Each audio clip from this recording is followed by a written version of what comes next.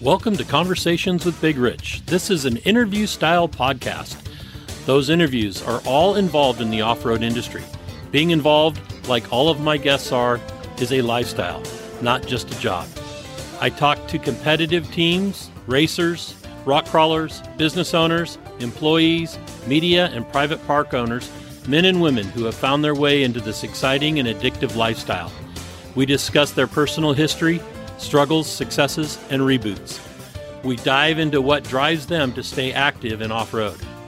We all hope to shed some light on how to find a path into this world we live and love and call off-road.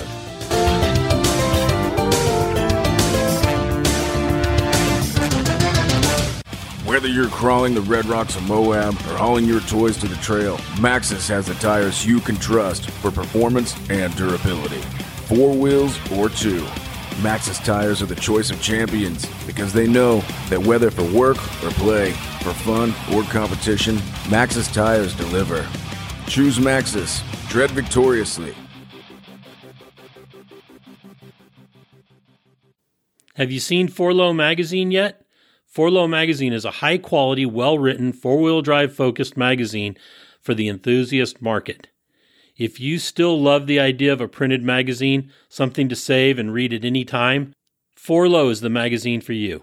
4Low cannot be found in stores, but you can have it delivered to your home or place of business. Visit 4lowmagazine.com to order your subscription today. On today's episode of Conversations with Big Rich, we have Tom Ways. Most of you have probably heard of Tom, but let's talk about Tom. Tom not only races KOH, he is a rock crawler, an extreme skiing professional, woodcutter, tree faller, snow machine rider, but also fights bears in his spare time. Tom, great to have you on board with us and talking about your life. Thank you, Big Rich. It's great to be here. I appreciate you taking the time to talk about my world, I guess. Yeah, you're a busy man. It's hard to fit this in, but we got it going. So let's jump right in. And where were you born and raised? I was born in Pennsylvania. Was born and raised in Huff's Church, Pennsylvania, which is in Berks County. My parents were both educators. My mom was a AP English teacher, and my dad was a elementary school principal. And we also had a 100-acre farm that was not a full-time farm, but we had horses and cows and pigs and chickens and mostly hay for the horses. But, we baled, 3 cuttings a year. And we had probably 15 acres of alfalfa, and it was a 100-acre farm with a beautiful trout creek running through it, and grew up running around on my 3-wheeler and mini bike before that. And definitely gave me the ability to know the work's not done until the work's done, and some work ethic. And, I got the intensity of my mom and ADD of my dad, and I got a little bit of both. And so that sounds pretty rural if it was farm ranch life.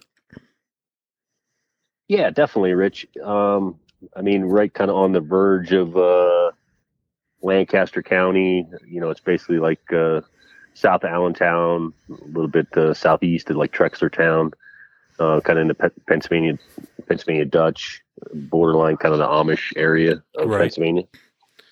Yeah, when you said that Lancaster County, I know that I've driven through that area a number of times and come across the Amish carriages going down the road. Yep.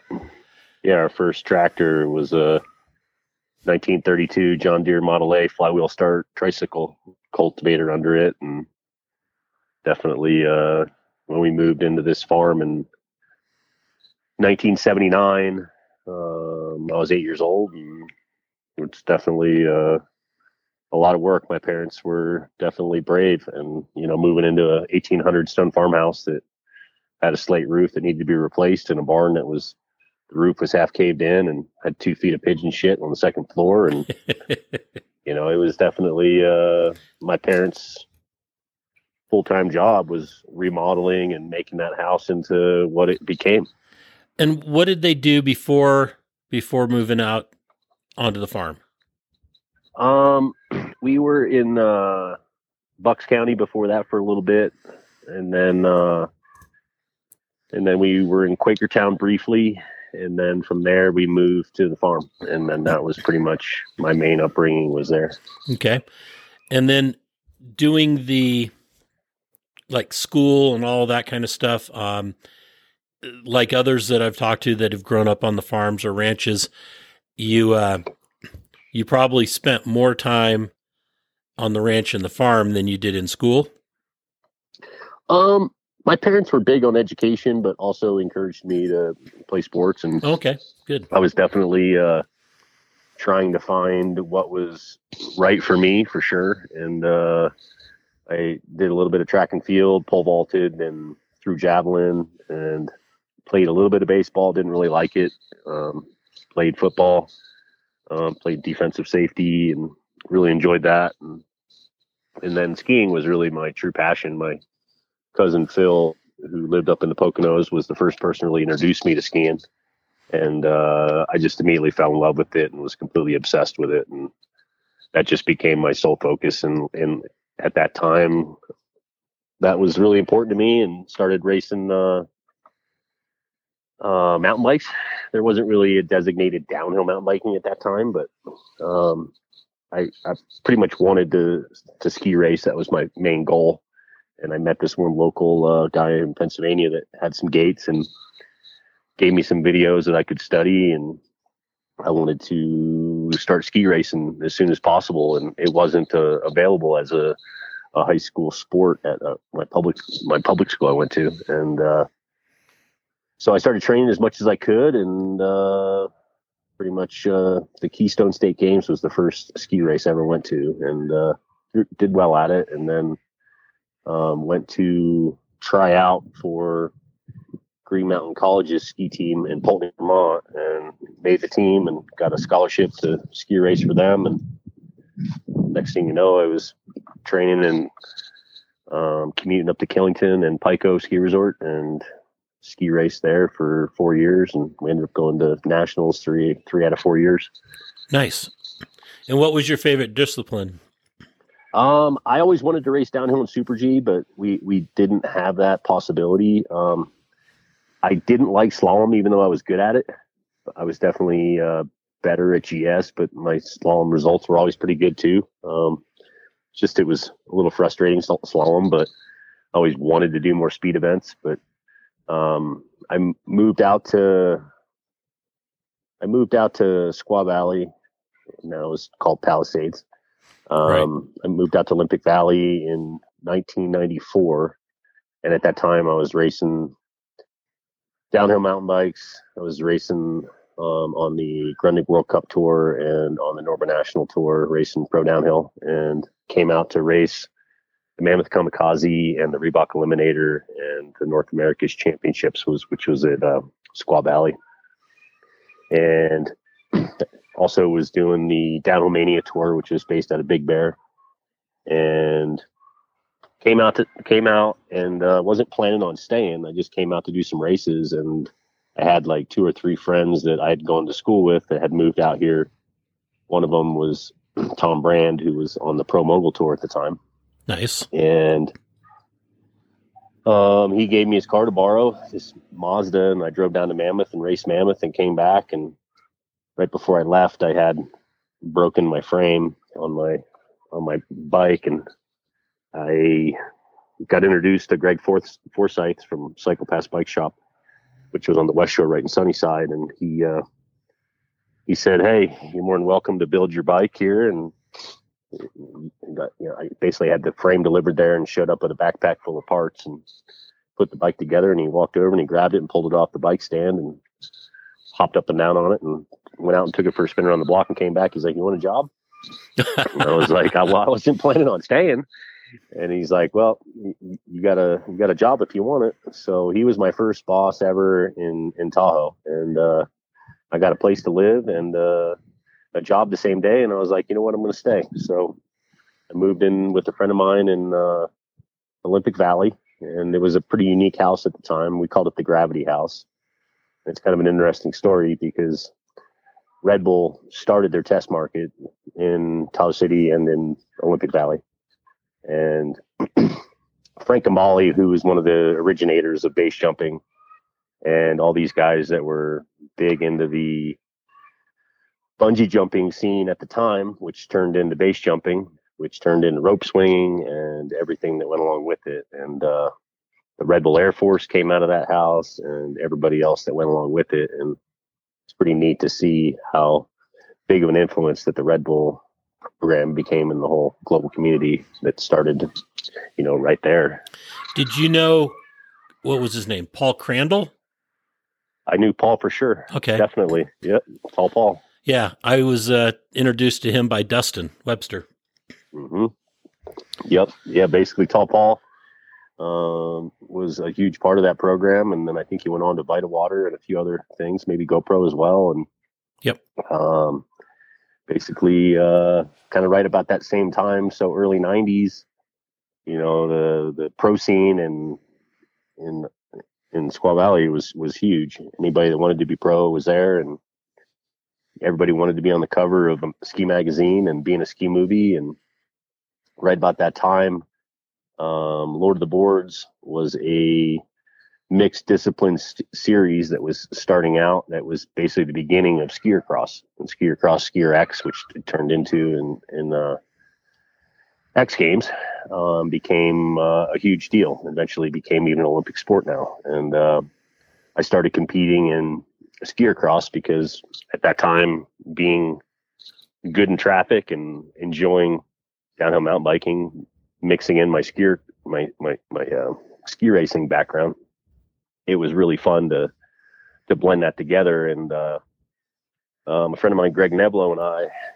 competed together. It was a team event where it was a snowboarder skier combo in the first Red Bull event, which was the Red Bull Ultracross that happened at Mount Rose.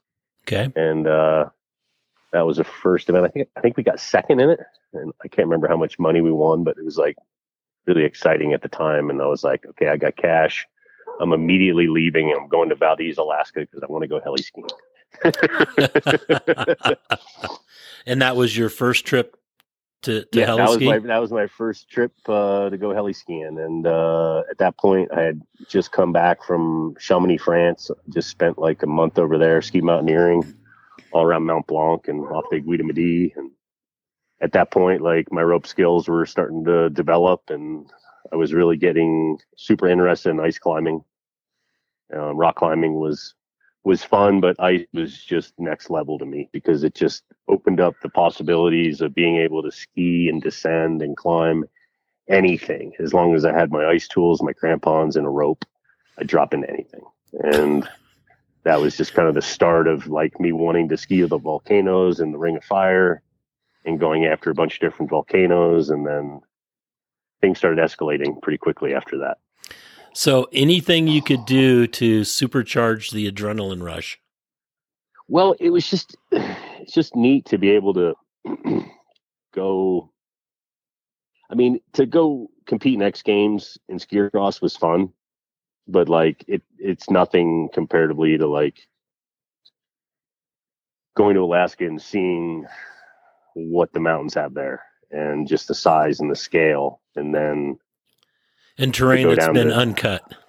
Oh yeah, and just pioneering stuff. And at that point, there'd been a little bit of stuff done, but it wasn't a lot of it. And then there was a lot of opportunities at that time to do different things. I wanted to push the fast forward button as much as possible, and I went and got my EMT, and I wanted to start guiding heli skiing as soon as possible. It was super important to me. I started skiing for Nordica, which was owned by Benetton at the time, and they had a really huge program. Scott Mellon, who was the head guy for Marker out here in California at the time, all of a sudden was starting this whole new program, and basically was like, hey, I wanted to talk to you about, the future here and see what you think. And I was like, I'm all about it. Let's do it. So literally started designing clothes and designing skis, and was able all of a sudden to go wherever I wanted in the world and go to France and go to Switzerland and start exploring Europe and figure out the different areas and the different snowpacks and different mountain ranges versus coastal snowpacks. And what sticks to mountains and what doesn't. And then following that, I joined up with Arc'teryx when they were still privately owned Canadian company out of Burnaby, which is just above Vancouver. And those guys were great. And right about that same time, I really was still cutting trees and making money in the summer doing that and trying to do whatever I could to get my Land Cruiser out here and buy a house and build a garage and get my Land Cruiser out here and do a spring over and put ARBs in it and get on Fordyce Trail and see Rubicon and go to Little Sluice and see what it's all about and go to Cal Rocks and see what you had going on. That's how we met. And, the opportunities with Arc'teryx were just huge because those guys had a totally different approach. They were a true hardcore company that just wanted to let me push the limits as much as I felt like I could do, and just, hey, go do a good job. If you don't, we'll fire you. Okay, great. Here's your whole budget for the year. Do a good job. I'm like, I can work with that. And, basically started filming ski movies with Rage Films at that time. And I think I did 7 or 8 movies with those guys. Right before that, I was helping Kevin Quinn from Points North, which was in Cordova, Alaska, and helped him open the first year and pioneer the area in Cordova there. And there, a few people had come from Valdez, and Doug Coombs and Tom Day and a few guys with some snowboarders back in the day had come all the way down to the Copper River. But at that point, like, it was still very, very unknown. And I spent a season there, and basically my sponsors at the time were like, this is great and all, but we really want you to keep traveling. I was like, okay. So went back to doing some more ski movies. Wanted to do some more exploring. Went to Europe a little bit more, and then was in South America and met some Russians. And basically, those guys invited me to come over and be their guests and to come to Kamchatka. Really? So I basically pitched a story to Powder Magazine at the time. And back then it was kind of a big deal to get an editorial assignment. And it was basically a photo essay. So it wasn't like they're going to send a writer, but they wanted us to just take pictures and then just write like paragraph blips that you could attach with the picture. And basically the Kamchatka Peninsula, forgive me, it's been a few years, but off the top of my head, I want to say it was a 450 mile long peninsula that has about 75 volcanoes on it. Wow. Some are active, some aren't, but basically 8 to 10,000 foot vertical ski runs. And a lot of them had never been skied before. And we flew, it was a brutal flight getting over there, because at that time you couldn't fly from the West Coast straight over there. So we had to fly all the way to JFK, and then from JFK all the way over Greenland to Moscow. And then from Moscow, get on a Aeroflot, which was a Russian airline, and go from Moscow to Petropavlovsk-Kamchatsky, which was their main nuclear sub base in World War II. Okay. And it was my friend Jim and I, and the photographer Greg Van Dorstein from Jackson Hole. Jim, he's a great skier. Him and I had teamed up on a bunch of stuff, kind of starting at that point in time, and had like-minded interests and abilities. And we basically flew over there and chartered a Russian heli, an Mi-8, including fuel, and just flew south on the peninsula for like a week and a half, and just pointed at stuff and landed on it and skied whatever we felt like. And it was pretty amazing. The whole time we were there, my friend Artem Zubkov, who was the Russian guy that put this together for us, he has a magazine based out of Moscow called Vertmir. And Artem, super, super interesting individual, had done a lot of skiing in the Tian Shan mountain range, basically the foothills of the Himalaya, all through China, and the Ruble Face, and a bunch of really unique things. Early on, he was in Valdez, before like a lot of people even heard about it. And the whole time we're there, he keeps telling us, he's like, hey, we need to go to Krasnaya Polania. And I'm like, where? And he goes, Krasnaya. And I was like, okay, well, can we at least finish this trip first before we have to go somewhere else? And he goes, yeah, that's fine. He's like, no, you need to come. You need to come. They're going to put the 5th chair to the Alpine. We need to be there first. We need to be there. We need to be there. I'm like, okay. I'm like, where is it? And he goes, it's you fly into Sochi. I was like, okay. So we come back the next year. We try to pitch another story to Powder, and they're like, you guys were just there. You can't go back. Like, why would you go back to the same area? I'm like, do you realize that country's really big? And they were like, yeah. I'm like, okay, fine, whatever. So we're going anyway. So it took a different photographer, Christian Pondella, who's a Red Bull photographer from Mammoth, Jim and I, and we flew over there again. And this was easy because you just flew to Moscow and then flew south like a couple hours, which was easy. And we get there, and it was double chairs running on diesel generator power.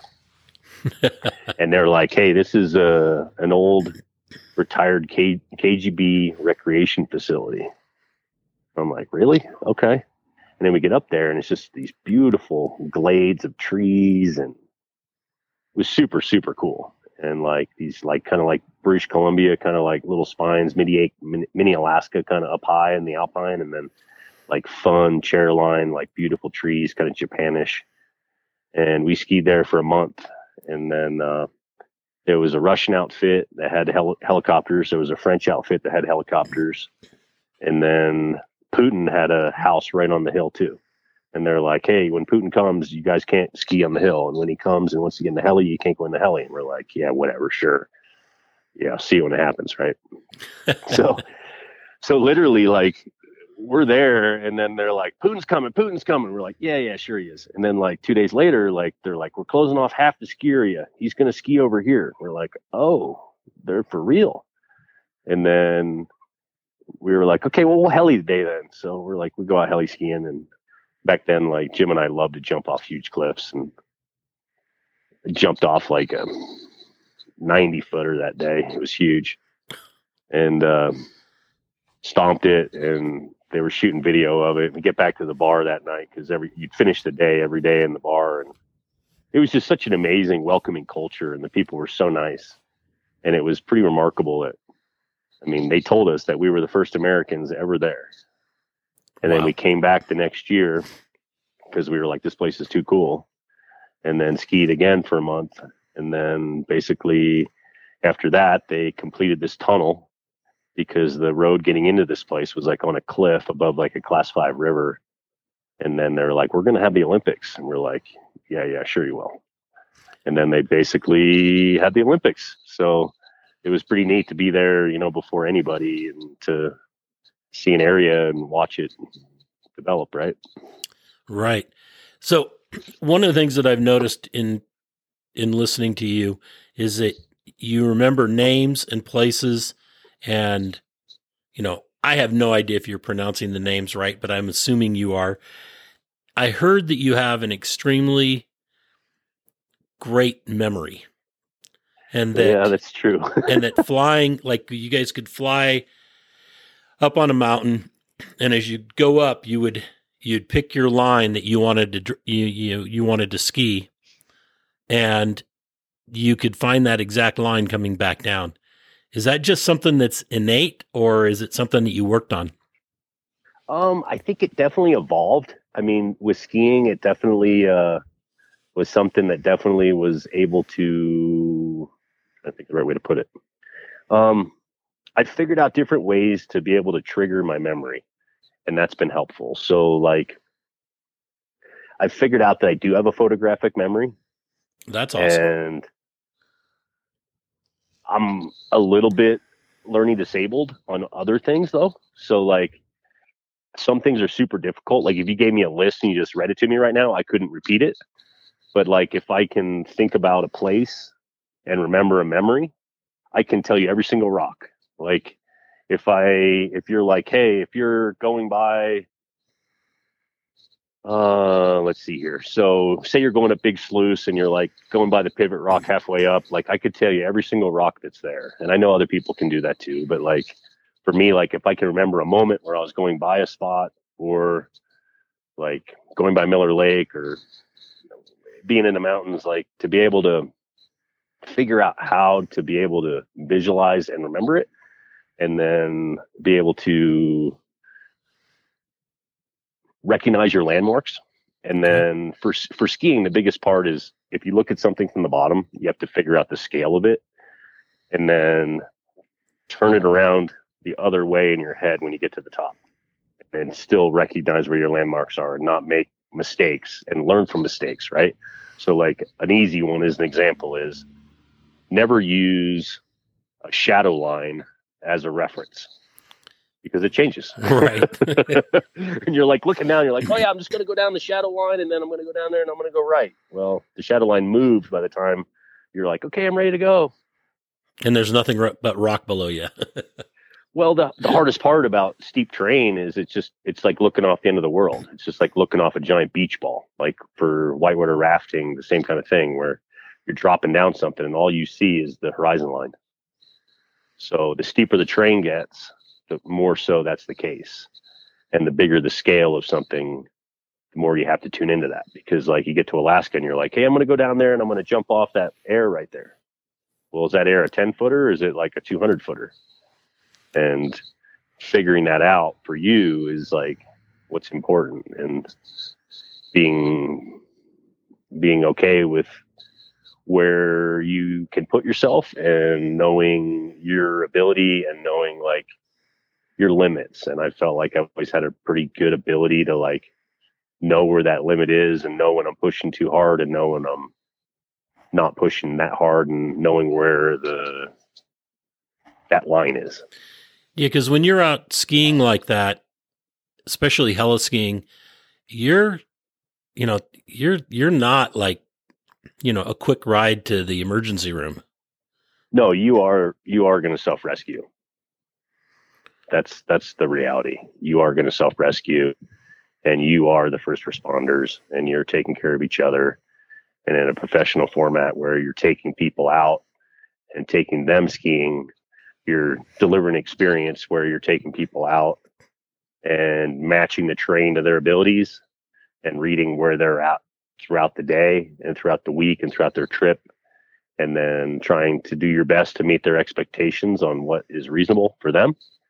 And then giving them that experience and then bringing them home safe and hopefully giving them some of the best runs of their lives, Right. And that's created like lifetime friends that we continue to ski together.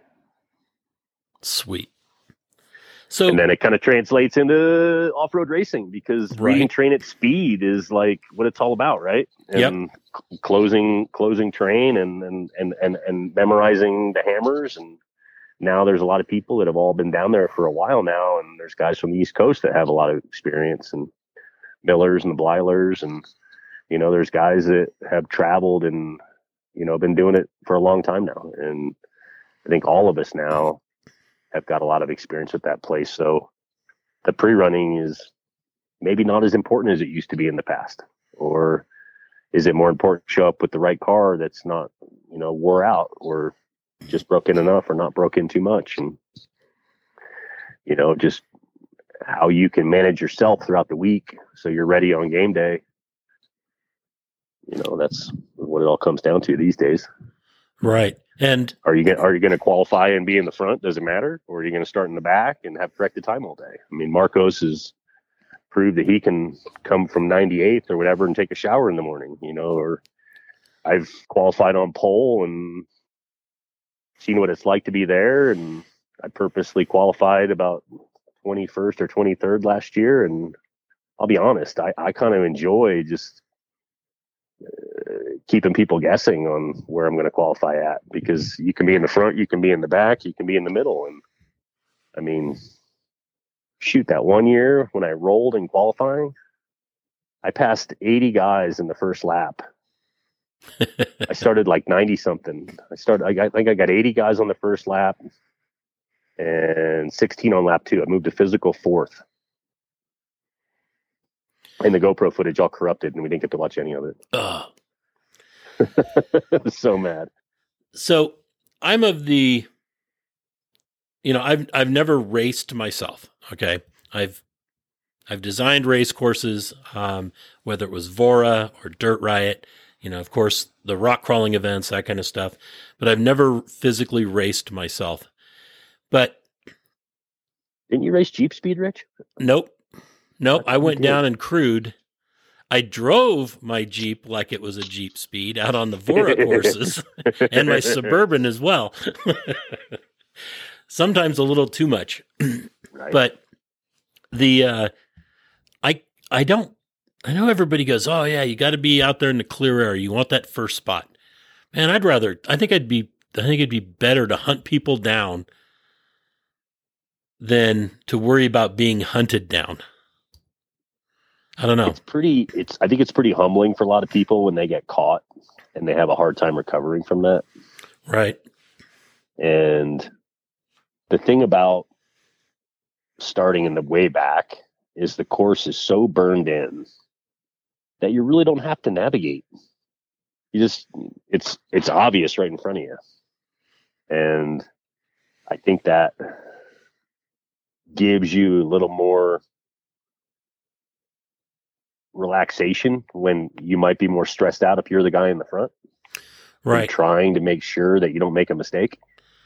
Yeah, because I can see where those transitions at KOH, between those rock trails, you have all those transition areas, and it's it's desert racing, but maybe not for very long, not like the first lap typically is. So, those, and you could, you might pass 2 or 3 canyons that are the wrong ones. Yep. And we've seen that in the past where guys turn up the wrong canyon. No, I did it in 2014, I think it was, or 14. I qualified, Nick and I started door to door, and he's fast as heck down the back of that Baldwin jump area there, going down into Melville, and I think he was doing 110 through those whoops through there. And I just laid in and just like, okay, I'm just gonna do my thing. And I caught him. I think it was in Sunbonnet or before Sunbonnet. I can't remember, but I remember I came up and remember Dave in the driver's meeting saying he was going to pull all the Everyman Challenge signs down before the main. And I went and pre-run, and only thing burned in from the pre-running was the 4,400 course. And then after the Everyman Challenge race, that was burned in, and the turn went right instead of left. And I was like, all of a sudden I'm in the front, Nick's behind me, and I missed that turn. And then I came out through all that and went over Fissure Mountain, and I was like, wow, I am in the middle of nowhere. I don't see anybody. And then I came all the way around back to the bottom of Jackhammer, and I remember Gene Mooneyham stopping me and yelling at me and telling me this and that and the other. And then I caught up to you at the bottom of Chocolate Thunder. And you were like, hey, you came running over and you're like, hey, dude, you got a problem. And I was like, well, the radio's exploding in my ear, and I'm just going to revert back to what I always say. What would Shannon do? We're going to deal with this at the finish line. Right. I got to go. I remember you looking at me like, what do you want? All you wanted to do is keep laying it down. Oh, and I think by the time I got to Little Sluice, I was like an hour and 20 minutes ahead of everybody. And at that point, I knew I was going to get a penalty. I didn't think I was going to get disqualified. I thought I was going to get a time penalty. And I was like, you know what? I'm going to push this tempo so hard that hopefully I can make everybody else fold or break or whatever. And I remember getting to Little Sluice, or not the Little Sluice, to the back door. And that's funny. I call it Little Sluice. I caught that. But I remember getting to there, and like I didn't even see that guy on the second shelf, and hopped up there, and I definitely wouldn't in retrospect do the same thing I did and jeopardize hurting those guys, but I thought I would stick up on that hillside right there, and it torque rolled left, and I had to run it out and kind of bunny hopped over the guy's winch line, unfortunately, and left out of there and kept driving all the way around. And basically was heading back towards Galloway, and I was blowing bubbles. I mean, I learned a lot of lessons. My GPS was mounted too low. I was at the starting line before taking off, and John Marking from Fox comes over. He's like, "Your GPS is mounted too low," and I was like, "Great, thanks." and then I learned quickly that the GPS was too close to my hand, and with my big hands, when I went into reverse, I'd hit all the buttons on the GPS, making the screen change, and it was a different GPS than I had in my old car. So quickly became an issue where the GPS is on the wrong screen. I learned a valuable lesson about my food that I had with me. I used Gorilla Tape to hold it into the interior, which was too strong. So as I was trying to pull it out, I also learned that you never want to grab your gummy snacks with your race gloves, because then you have gummy sauce on your gloves. And then when you drop your towel and then you rub your visor, and then you have gummy sauce with dust sticking to it. And then you're trying to eat your gummies, and then all of a sudden the Gorilla Tape rips it all apart, and there's gummies flying everywhere. And you're like, my precious. And then you're absolutely bonking and trying to figure out what you're going to do. And then I got a flat on the way to Galloway, and I was like, this isn't good. And I remember calling over on the radio, and I was like, this isn't good. Front left, had no spare tire then, didn't really have much tools. And I was just running on a winging a prayer. And I was like, well, I'm 30 miles from the finish right now. And that tire blew up on Galloway. And that thing came apart. And you drove it on 3, didn't you? For most, I did. The rest drove of it? Drove it on 3 for, I think it was 27 miles, and went up that sand dune alternate through the boulders with the car in limp mode, and got to the top of that hill. And I wish I had known. I figured it out later that season that if you just turn the car off, regardless of temperature, the stock ECM would take it out of limp mode, regardless of temperature. Oh. So I didn't know that, but I drove from the sand dune alternate all the way back to the finish line in limp mode. I don't think I could go over like 5 miles an hour. I was in like first gear from the sand dune alternate all the way to the finish line. I remember getting to King Hill and trying to like limp the car over that hill. And it was just like, please, come on, just get to the finish line. And then we're getting to the finish line, and Dave came out, and he was just like, you're going to have some penalties. Did you do this? Yep. Did you do that? Yep. Okay. I think I ended up getting like an hour and 8 or hour and 10 minutes in penalties. And that pushed you to where? I think maybe like 8th or something. Okay. Yeah, the physical first across the finish line didn't count, but it was what it was. Right. So there was I'd heard a story one time about, I think it was racing in Hawthorne after I was no longer with Ooh, that's a good one. With Vora. Is it one you want to talk about? No, it's not the greatest moment ever in my life, but okay. Okay. Well, I set it up. You can talk about it if you wish. Okay, so basically, rock crawler, not very good coilovers, high roll center. Didn't have it set up very well. It was my first desert race ever. Kevin Yoder invited me to come out there, and I basically was so excited, a little wound up, and hit the first road crossing like right out of the start, and got a huge buck into a bicycle and just was riding the bike. And I don't think they kind of anticipated people wanting to go that hard, like right out of the start. And there wasn't like a speed zone or anything. And I was in a nose wheelie, and I'm like, oh my God, there's an RV. Oh my God, there's a Yukon XL.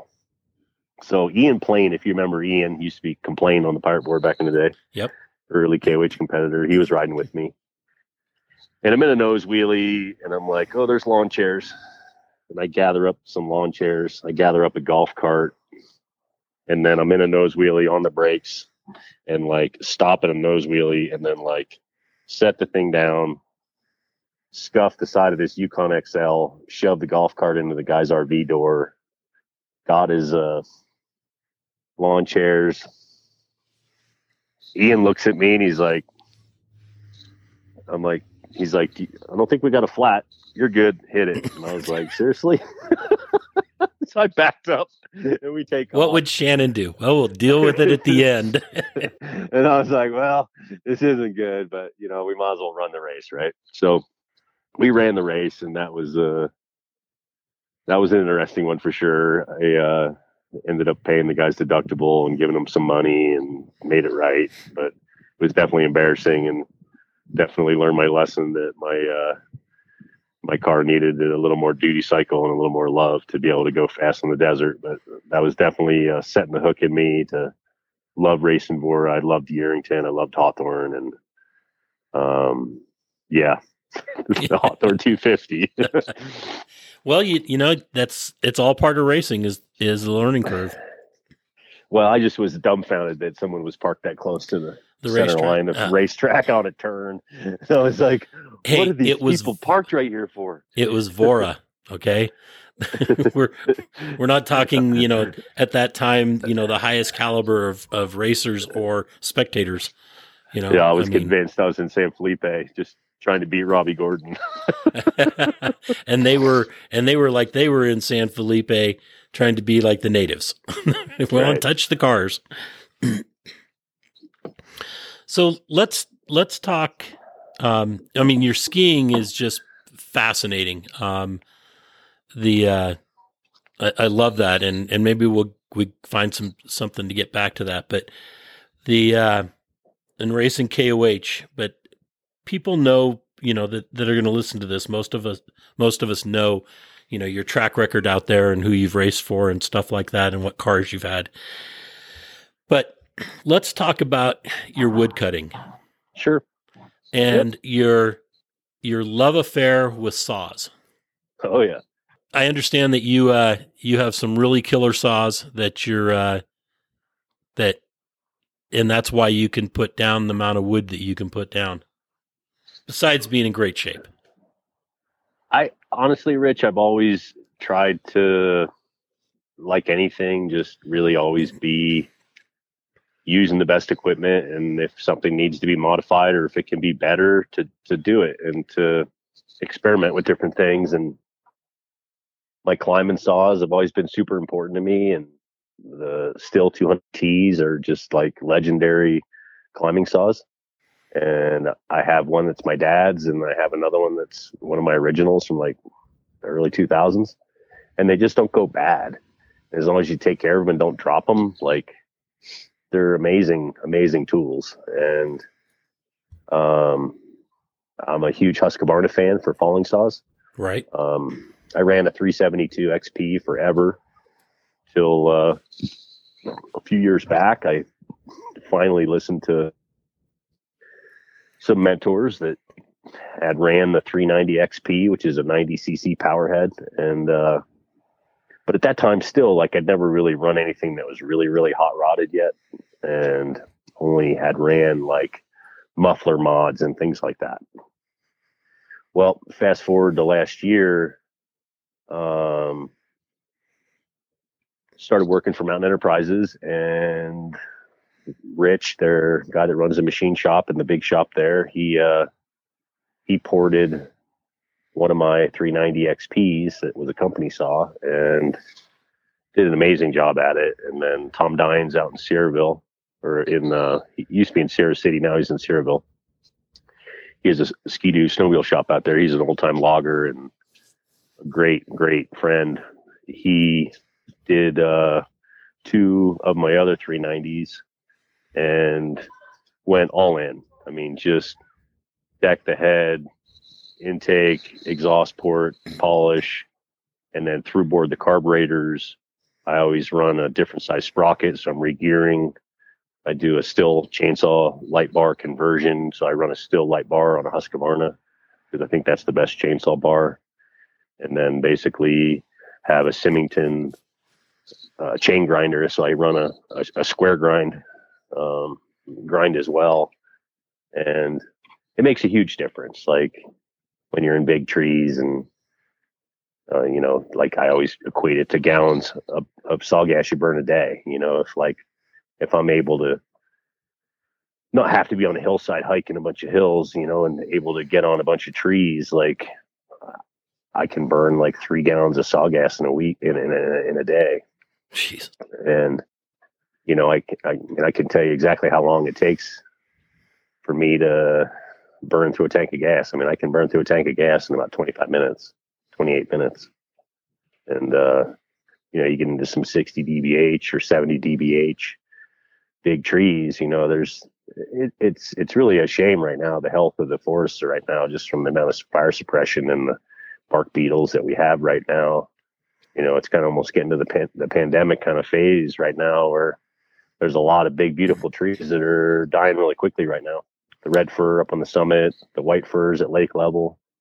And, they're definitely hazards, and, preventively taking them down before they get too dead is really the only safe way to mitigate the hazard of getting them on the ground before they deteriorate too far. Then you lose options on how to be able to take them down safely. Right. And then the use once they're on the ground. I mean, certain places they're getting utilized and sent to the mill if the access is correct. If they're in some places, there really is no access. So they're definitely like lopped and scattered, and put as low to the ground as possible, and then left in place. Right. So working the fires, I mean, I've seen some big trees on logging trucks coming down out of these burns. I haven't seen what's coming out of from the Grizzly fire, but the one that ran last year up from Grizzly Flats to Tahoe, the trees that they've been taking down along 50 and Mormon Immigrant Trail have just been, I mean, when you get 3 logs is all you get on a logging truck, that's big timber. That is big timber. And it's sad to see that stuff all burnt. It is definitely. And, honestly, Rich, I never really, almost 30 years of cutting trees, mostly all in Tahoe. And, I never really had experience cutting in the Feather River Canyon or anywhere out there. And, I worked out on the Dixie Fire last year, and, I got into some really big stuff that was in really obscure places. So it had never been logged because, most everything in Tahoe is second growth or third growth now. Right. So you're not really seeing the old growth, like, for example, like at Rubicon Springs, when you're coming in from Cadillac and you're coming in on the left-hand side right there, that grove of 220 footers is just what you don't see at the lake anymore, because those trees never were logged because there was no way to get them out of there. Right. So they never got logged. So, 8-10 foot white fir is just massive. But when you're on the Dixie, you're at a little bit different elevation, and then you get into the Douglas firs, which are just absolutely massive trees. And it's just a shame when the fire goes through, and oftentimes on the uphill side, you'll get what's called a goose pen or a cat face, where it lights off and burns the side of the tree, creating a hollow spot. And oftentimes on the big ponderosas as well. And, it's just a shame seeing big trees that are just, beautiful, beautiful specimens that can't stay because they're deemed a hazard. A forester comes through, marks them all, and then, hey, this one's above a PG&E hydro plant or above a road that a PG&E employee moves in and out of to check on a hydro project, and it could hit them. So that thing has to come down. So, getting put on a bunch of different projects on that kind of stuff last year. And then we felt really fortunate to be able to come back to Tahoe this year and to be able to work on the West Shore and basically start in South Shore in the spring, and then work through Emerald Bay, through Homewood, through DL Bliss, Sugar Pine State Park, and work all the way to Tahoe City. And then basically from Tahoe City, been working on the transmission line between Tahoe City and Truckee. Nice. Which was where I was at today. Right. And that's home ground, so it's nice to work there. Yeah, it's just I love working home turf.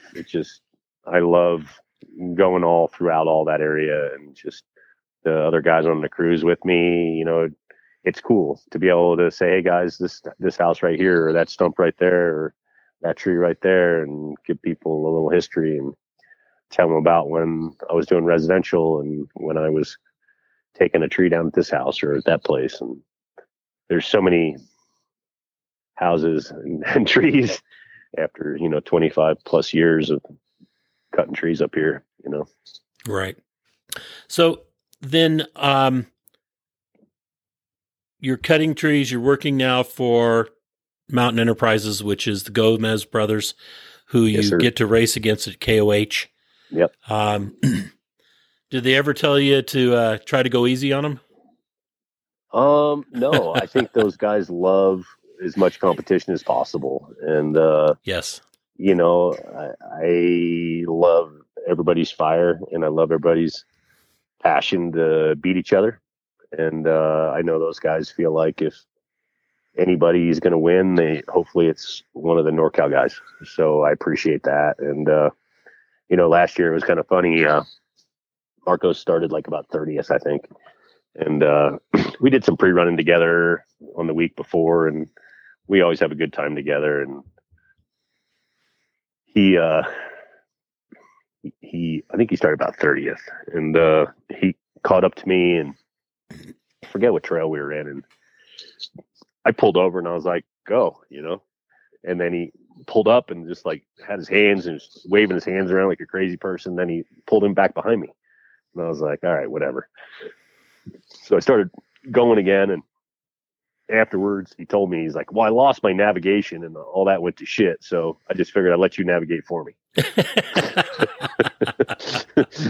So we were basically playing cat and mouse for a while, and until he was like, it's time to go, and then he started hammering. But I moved up pretty far, and then I cut a tire.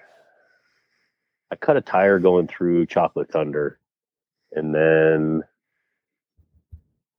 we got going again. Things were going good. I passed a bunch of people, and then coming around the backside of Aftershock again, things were going good. And then on last lap, I cut a tire going through Hell to Pay, and that trail was so raw and just absolutely violent. I feel like I went through a notch, and then the only line was to like land on like a 5-foot boulder, just take it down the middle of the car. And you're just like, really? And then I cut a tire, and I was like, well, it didn't seem like it was that bad. I mean, I guess that's fair. And then I was like, we changed it. And then I was like, oh wow, we're out of position now to pit till after King's Graveyard, which is like the end of the race. Right. So I was like, wow, I need to settle down. I can't get another flat or we're screwed. And after, the previous 2 years, I was like, I need to have a good solid finish, and get a nice top 10 or better, I think I was up to 4th or something. I felt like we were up in the mix pretty good. And that was even without corrected time yet. And I just kind of settled it down, and we went down Sledgehammer, and we were just being careful. James Schofield did the first lap, and he told his wife that he would get out and not stay in for the rocks. And then my friend Jake Capriati jumped in, which was our plan. We did a scheduled co-driver change, and I was amazed that James wanted to ride again, and I was super pleased and really felt fortunate that he would. And that's our plan going into this year. He's gonna race again with me, and we're gonna go get after it again. That's awesome. So let's talk about the bear encounter. I mean, everybody's always heard about you fighting the bears with the tomahawk. So right. Let's hear the story. So basically, my now ex-wife and I, we just had got done doing a kitchen remodel, which definitely teetered on pushing us over the top. And she left out of town, and we just got done the kitchen remodel where, we spent some money and did a nice job, got all new appliances, got some beautiful custom cabinets. We had some beautiful Sitka spruce floors that we moved to Island and finished off the floors, and it was just beautiful. And it was right in the middle of summer in Tahoe. I mean, front doors wide open, and I was out in the garage working on my car, trying to get ready to go down and race Glen Helen. And I was trying to lower the car, and my friend Joe Magliano, Joe the Toe from Reno, he was going to come up and give me a hand, and then he was going to go to a barbecue afterwards. And him and his now wife Carrie came over, and we're in the garage, and he's helping me change springs. I was trying to lower the car down a little bit, and he basically was like, "All right, I'm good. I'm gonna wash my hands. Where's your hand soap?" And I was like, "Oh, I'll walk you inside and show you where it is." So all three of us go walking up the front stairs, and Lel was out of town, and I was in bachelor mode, and I had 2 bags of kettle chips on the coffee table, and I come walking up the stairs, and I look at the coffee table, and I just see the 2 bags of kettle chips just shredded open, laying on the center of the hardwood floor, with just like this huge diarrhea shit and this huge puddle of piss. Fuck. And I was like, "Holy shit!" And then I just, like, out of the corner of my left eye, I just see this blur, and then I hear Joe, "Holy shit, that's not a dog." And I was like, "Oh, there's a bear in the house." So I go running into my office, and I just had come home from Alaska from being up there for the spring, and I had 2 pistols I took up there that were all empty and barrel locked from flying home TSA'd. And I basically looked at them, and I was like, "Oh wow, my 2 pistols are empty and locked.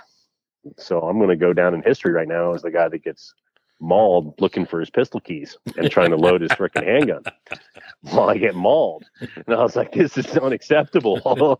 So, I think it was a year before that, I kind of started collecting tomahawks, because they're amazing tools, and I'd carry one in my guide pack all the time. So if we were flying down into the trees, down into the riverbeds, a lot of times you couldn't fit the A-Star into an area and make the helicopter fit for rotor clearance and tail rotor clearance. So I would chop down willows and garbage, cottonwoods and bushes and whatever, and just make it so the aircraft could fit. So I had my SOG Fusion, which was like the cheap SOG Fusion at the time, and that thing was sitting against my filing cabinet. And I was like, "Well, there's a bear in my house, and my guns are unloaded, and I'm an asshole." So I grabbed my tomahawk, and I come out of my office, and in the meantime, Joe had run out the front door and slammed the door shut with me in there.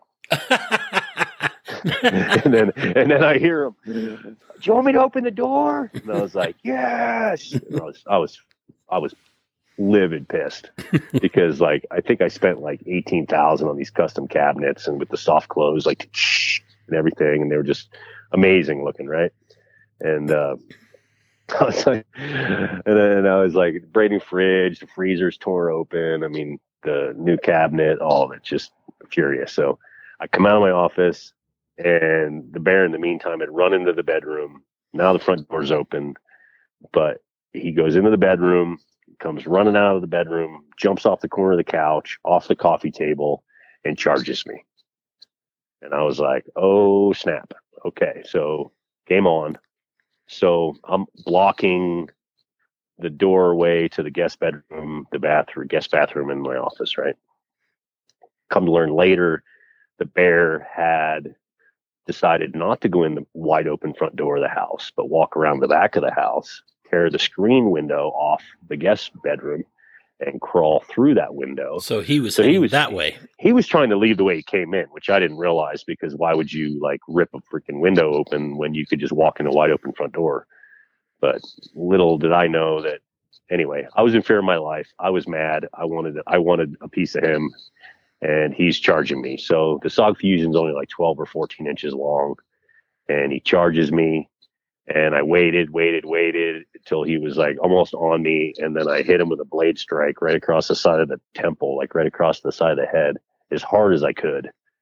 And Joe describes it as just like the sound of steel on bone, and the sound of that, he was like, it was just undeniable.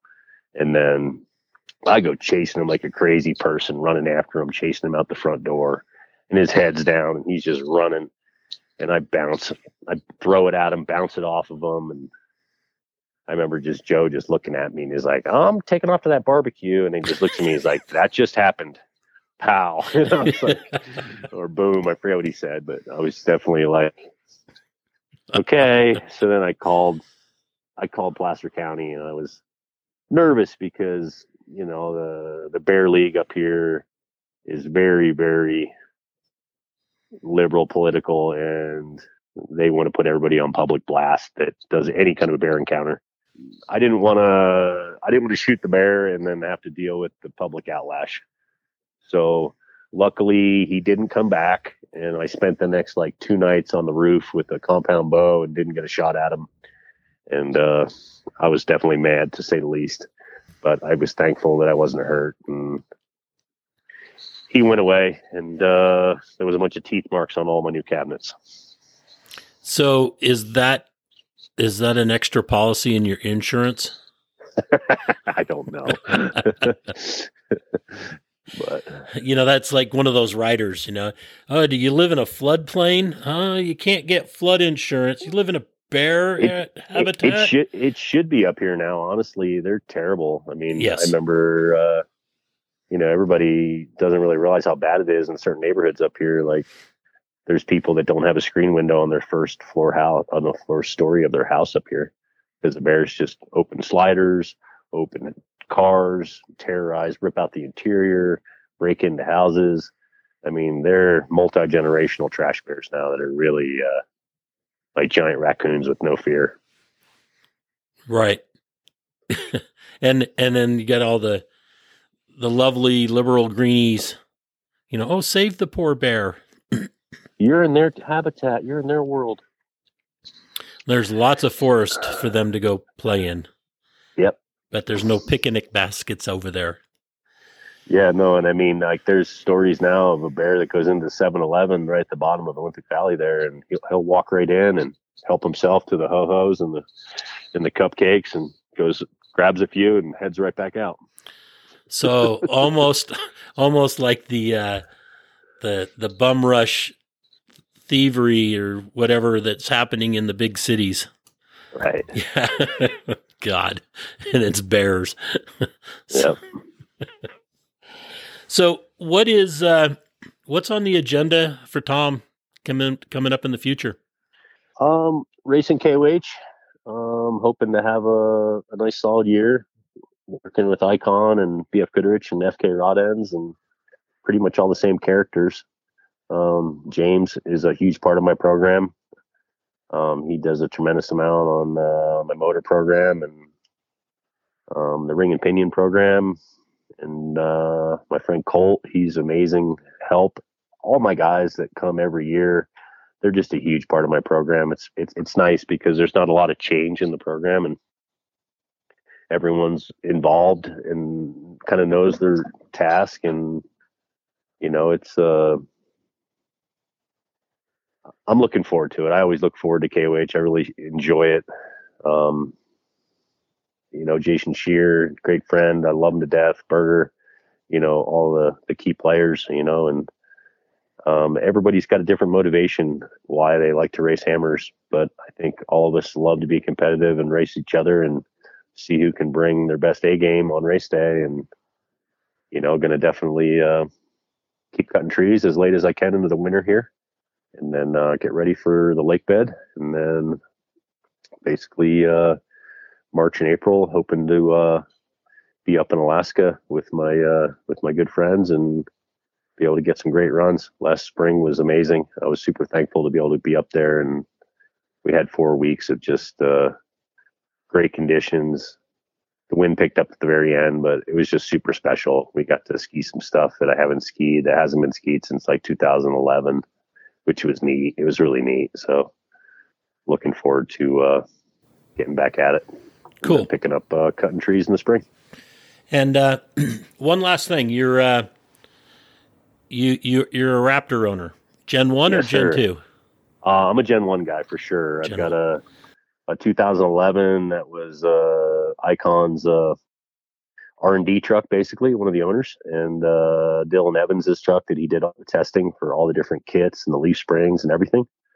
That thing has got a lot of stories. A lot of people have driven it. And, I got it with 92,000 miles on it, and it's pretty much got the billet upper control arm kit, 37 KM3s, Pro M bead locks. We did some training cooler upgrades, Hal power steering kit on it. It's got the billet cross member hydraulic bump stop kit in the back, Icon leafs in the back, the 3042 bypass in the rear with reservoirs, and 30 IBP with clickers in the front. And I've driven the truck 173,000 miles now. Nice. And had it in Baja multiple times doing XO runs with the Raptor runs. I've driven it to Alaska and back to go guide. And I mean, I just love average speed, and to be able to tell you my miles per gallon from Reno to Haines, Alaska, it was 3,075 miles. And I think I averaged over 75 miles an hour the whole way in the middle of winter in the snow. They're great trucks. I'm absolutely a huge fan of them. They just roll out with 488s, 37s at 90, 100 mile an hour, just lays right out. And I just got another one, 2013, 2 weeks ago. Terrain tan factory truck. It's got high miles on it, but James Schofield is building me a forged motor that I had on order, so I'm gonna have some options to be able to throw a motor in either of the trucks, really, to be honest, and basically have a Sunday truck, and then have the 2011 is. I mean, James was blown away. He flew out last year. He drove it down while I towed the race trailer with the race car in it and the dually, and we put new tires on it before the Hammers, and drive down to the Hammers, put everybody in it, go pre-run the desert, drive around the pits all week long, drive over to BFG, pick up bead locks that you're getting mounted, bring it back to the pits, and then run it all week long, 2 weeks worth, and then drive it all the way back home again, and then load it up with chainsaws and take it to work. Nice. Yeah, I'm a big Raptor fan. I've got a 12, and it's pretty much still stock, but that's hopefully going to change now that I'm retiring from the competition end of off-road events. Yep. Not having to put on the boots on the ground at the rock crawls. I'm going to start doing some social runs, taking people on places that they will never see on their own. So all over Nevada and some places in California, do some Raptor runs myself. And so I'd like to talk to you about picking your brain on some of the stuff on those kind of things. And I've got a bunch of tracks in Gaia that I'm more than happy to share with you, Rich. Cool. I mean, I've definitely I've got my favorites. I mean, the Immigrant Trail is definitely one of my favorites, and running from Susanville, from Honey Lake back to Gerlach, right through Smoke Pass and everything, like that to me is like, that's special in there. And then continuing it from the Dry Lake bed and running it all the way to Lovelock through Porter Spring and Seven Trout. It's really a beautiful section as well. And then running from the High Rock, Black Rock, kind of divergence right there, and really seeing how big the Black Rock Desert really is, and then running that all the way up past almost to the Sheldon, and then I went all the way up to the Alford to Jesse's spot, and check that out as well. Cool. But, I'd love to get that Gaia from you. That's kind of what I want to do. Is we've been working the Rebel Rally for the last 7 years, and just got back, and I've got a lot of track in Nevada on Gaia now that I can lace together and take people places, like I said, that they will never see if they stay on the pavement. So well, I'm glad you got to help out Emily with that, and you got to experience Chris Wu.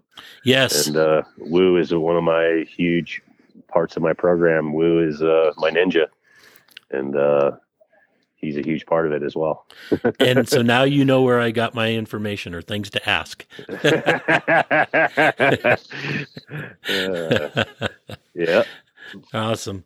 So cool. Let's talk again. It's been way too long, and thank you so much for coming on board and discussing your life and your passions and your interests. And I think all your interests are actually passions, which is even better. So, Tom, thank you for God, I've known you now, at least it's good 20 years, close to that, it seems. Yeah, so, totally. I've really appreciated, knowing you, and hope to get to know you even better. I appreciate everything you do for the off-road community, Rich, and thanks for having me on. All right. You take care. All right. Cheers. Bye. Well, that's another episode of Conversations with Big Rich. I'd like to thank you all for listening. If you could do us a favor and leave us a review on any podcast service that you happen to be listening on, or send us an email or a text message or a Facebook message, and let me know any ideas that you have, or if there's anybody that you have that you think would be a great guest, please forward the contact information to me so that we can try to get them on. And always remember, live life to the fullest. Enjoying life is a must. Follow your dreams and live life with all the gusto you can. Thank you.